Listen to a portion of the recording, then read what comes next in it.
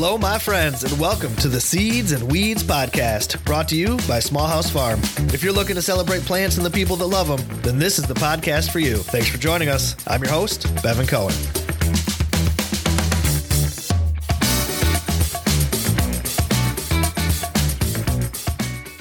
All right, well, we have got a fun show for you today. We're going to be doing 5 questions with Joseph Lofthouse. Joseph is a seed saver and yoga teacher from Paradise, Utah, and he's also the author of the book Landrace Gardening. Today, Joseph is going to tell us why promiscuous tomatoes are his favorite tomatoes. After the interview, I'll be sharing my top 5 favorite seed catalogs, so you'll want to stick around for that. But first, I have some exciting news that I'd like to share with all of you. In the previous episode, I mentioned a book series project that I've been working on for Timber Press, and I promised that I'd give you all the details today, so here we go. On May 9th, we'll be publishing 5 books for Timber Press's Grow Great Vegetables State by State series. This has been a super fun project, and I am stoked to finally see these books released into the world. So the 5 books that I've contributed to this series are Grow Great Vegetables in Michigan, Ohio, Indiana, Illinois, and Wisconsin and Minnesota. I've been working with my publicist to organize a promotional tour in support of the books that'll kick off in May, and I'm going to have the opportunity to visit some of my favorite botanical gardens, as well as some great garden clubs and master gardener organizations throughout the Midwest. If you want to check out my tour schedule or pre-order your copy of the Grow Great Vegetables book, you can find all the links you need at seedsandweedspodcast.com or at my personal website, bevancohen.com. Now, let's get on with the interview.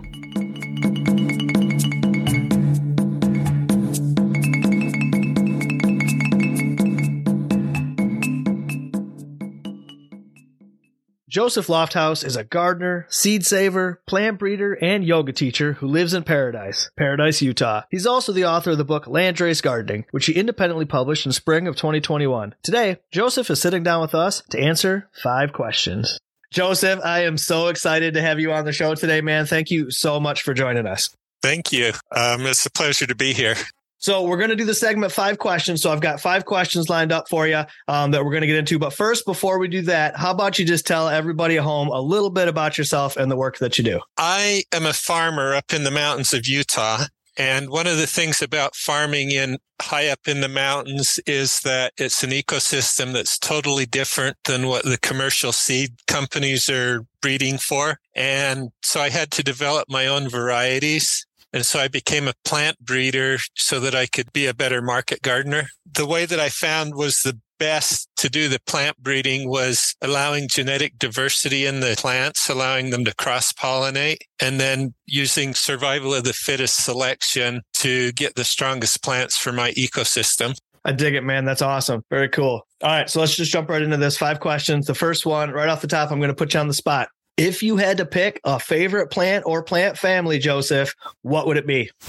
So what I'm most in love with right now is the promiscuous tomatoes. And those are tomatoes that are 100% outcrossing, because one thing that happened with the domestic tomatoes is when they were domesticated, they got inbred, and like 95% of their diversity was left in the wildlands. Tomatoes are really hard to breed because they're so inbred, and there's just not a lot of diversity to work with. I'm breeding with wild tomatoes, and there is so much diversity in there in flavors, in colors, in plant growth. So that's really what I've been in love with for the last, say, 5 years or 6 years. I dig it. I love a good tomato. Okay. So then in your book, Landrace Gardening, you talk about modern landraces. So the question is, can you tell us more about the difference between modern landraces and the traditional landraces that indigenous growers would have grown for, hundreds, if not thousands of years? What's the difference between the two? So the main difference between them, as I see it, is where I'm growing, there are no ancient landraces.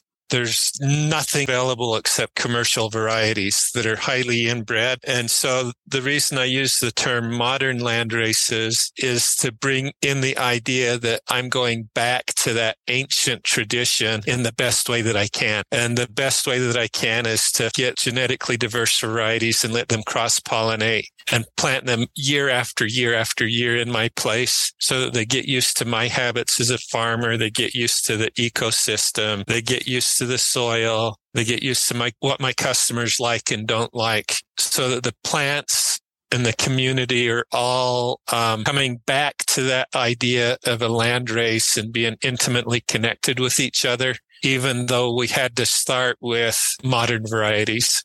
Excellent. Okay. So my next question, I was going to ask you about a recent garden success, but I think instead a more valuable question might be, what is one of your most recent garden failures? And specifically the question is, what is the lesson that you learned from a recent garden failure?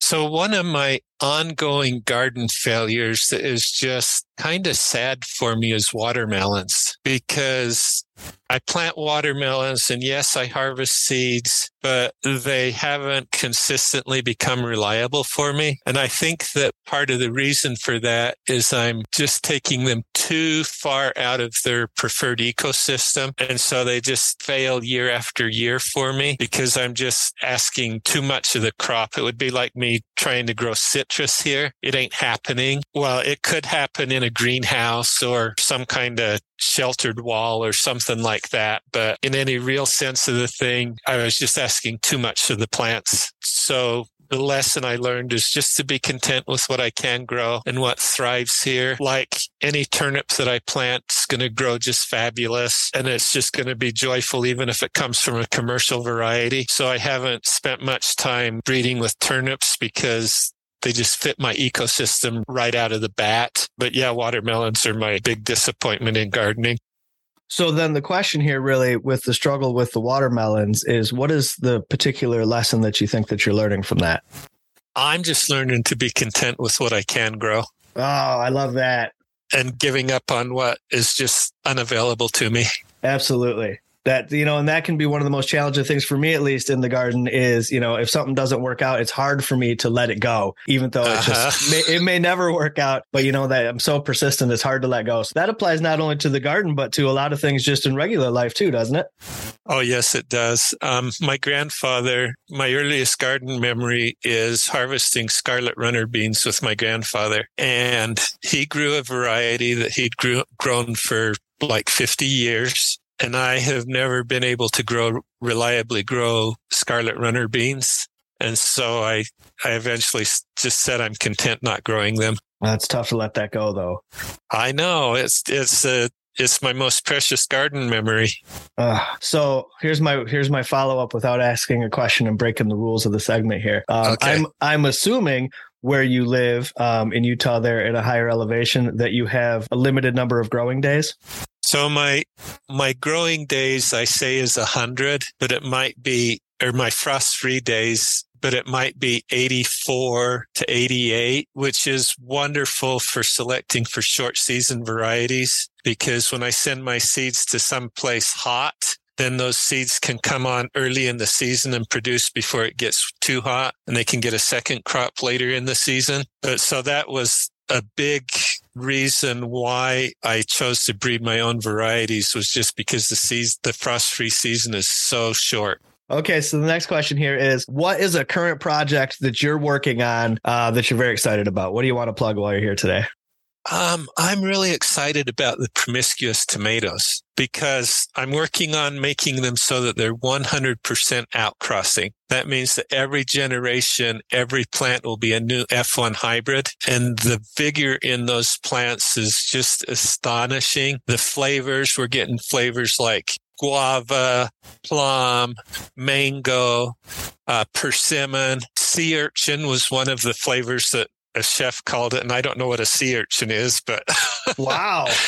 And that's the project that just captures my heart and my whole being. And I'm getting older, and so I don't really have the ambition to do a lot of the breeding that I did a decade ago. But the promiscuous tomatoes, I'll put whatever work is in necessary to get something really nice out of those. That's awesome. Okay, so the flip question here then is going to be, what is a project that you're not personally involved in that you're really excited about? So who's your shout out today? My shout out is to the community that's formed around my book and made a video course about my book. We sent in a whole bunch of seeds. They sent me seeds that we're going to redistribute. And the thing that I was most excited about was the tomatillos. Basically, what they sent in was feral populations of tomatillos, things that have just gone wild in their gardens, and they're self-seeding every year. Like 7 people sent in that kind of population of tomatillos, and that is super exciting to me because the tomatillos have the opportunity to become what I would call an ecosystem plant, where they just keep producing food year after year, regardless if I'm sick, if I don't garden a year because I have to go work in the city or whatever. And that kind of a crop that is just so reliable and just takes care of itself, that really makes my heart sing. Absolutely. We have tomatillos we don't have coming up every year, but ground cherries, that's something that we have that I planted it once and I'll never have to plant it again. And it just kind of just does its own thing and provides us with more ground cherries than I know what to do with every single year. That is super awesome. It is super awesome. I love it. They're so good. And that's my kind of gardening. It's the least amount of work possible, but you still get a bountiful and delicious harvest. Yes. Awesome, Joseph. Well, thank you for doing 5 questions with us today. So if folks want to get in touch with you after this, looking to maybe get your book or learn more about the work that you're doing, how do they find your book and how do they find you online? So online, lofthouse.com is my author page. It has all the details about getting my book. Fantastic, Joseph. Thank you again for being on the show. I really appreciate you spending some time with us today. Thank you, Bevan. It's been beautiful. Well, it turns out that promiscuous tomatoes don't just sound like fun, they also taste delicious. It was great having Joseph on the show today. If you hadn't had a chance to read his book, Landrace Gardening, you better get to it. It's a very interesting read. Joseph has a very unique perspective on things. And the book is available everywhere books are sold. Bookshop, Amazon, all of that. And as always, Joseph's links are in the show notes at seedsandweedspodcast.com. Now, how about we do a top 5 list, huh? Here's my top 5 favorite seed catalogs.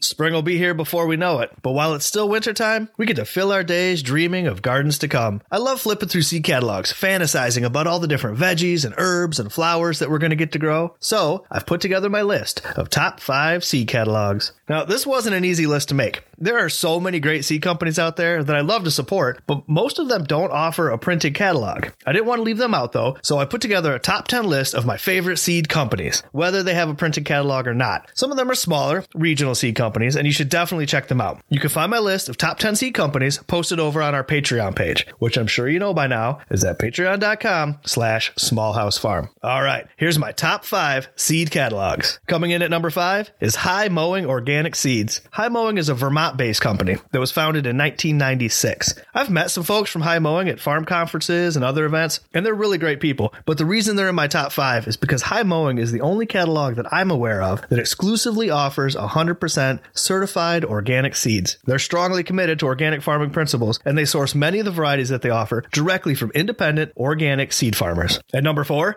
we have Botanical Interests. This company's based in Colorado, and they've been in business since 1995. They have a great catalog that has planting and growing guides, and even QR codes that you can scan to have access to even more useful gardening info. And that's pretty cool. But I think what I love the most about the Botanical Interest catalog and their seed packets, it's the artwork. Each variety has its own stunning full-color illustration that brings each page of the catalog to life. It is a beautiful piece of work. My number 3 seed catalog this year is from So True Seed from Asheville, North Carolina. Now, So True Seed is a smaller company, but they are firmly committed to exploring and preserving the unique history of the plants, food, and culture of their region. Their catalog and the varieties that they choose to offer both reflect this dedication. Plus, it's a worker-owned cooperative business, and the artwork on the cover of their catalog is always stunning. Okay, my number 2 favorite seed catalog is from Seed Savers Exchange. Seed Savers is a nonprofit organization from Decorah, Iowa, and they put together a great catalog every year. But the heart of Seed Savers' work is their collection of over 20,000 varieties that they preserve in their seed bank. Sales from their commercial catalog help to fund their work, not only preserving these varieties, but researching the histories and stories behind the seeds in their collection. This year's catalog introduces 11 varieties from their vault that have never before been available commercially. And my number 1 seed catalog this year is from Baker Creek Heirloom Seeds. Now, full disclosure, I have worked with Baker Creek on a number of projects, including the catalog, and they do offer my books on their website. But regardless of that, the catalog that Baker Creek puts together every year is unparalleled in the industry. They actually offer 2 catalogs, both of which are loaded cover to cover with some of the most incredible photography. The smaller catalog that they offer, it's free. In it alone, it's a work of art. But their larger catalog, which they call the Whole Seed Catalog, is the largest seed catalog ever printed. It's over 500 pages of beautiful photography, rare and unique heirloom varieties, recipes, recipes, grower profiles, and seed stories detailing the histories of some of their most interesting offerings. You can find these catalogs at bookstores. They sell it at our local Barnes & Noble, but you can also order one directly from their company at rareseeds.com. And there you have it, folks. That's my top 5 favorite seed catalogs this year. I've put links to each one of these companies down in the show notes. And don't forget, my top 10 list of favorite seed companies is over on the Patreon, which you can find at seedsandweedspodcast.com.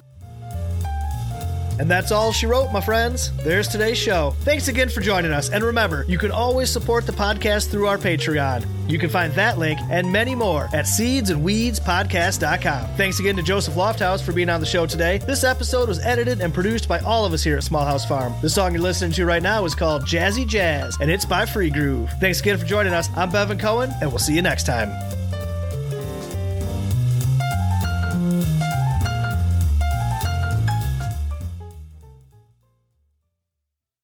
Howdy, friends. Bevan here. You know, the Seeds and Weeds podcast is made possible in part by Baker Creek Heirloom Seed Company, rareseeds.com. They're America's top source for rare and heirloom varieties from around the world, and they're publisher of the whole seed catalog.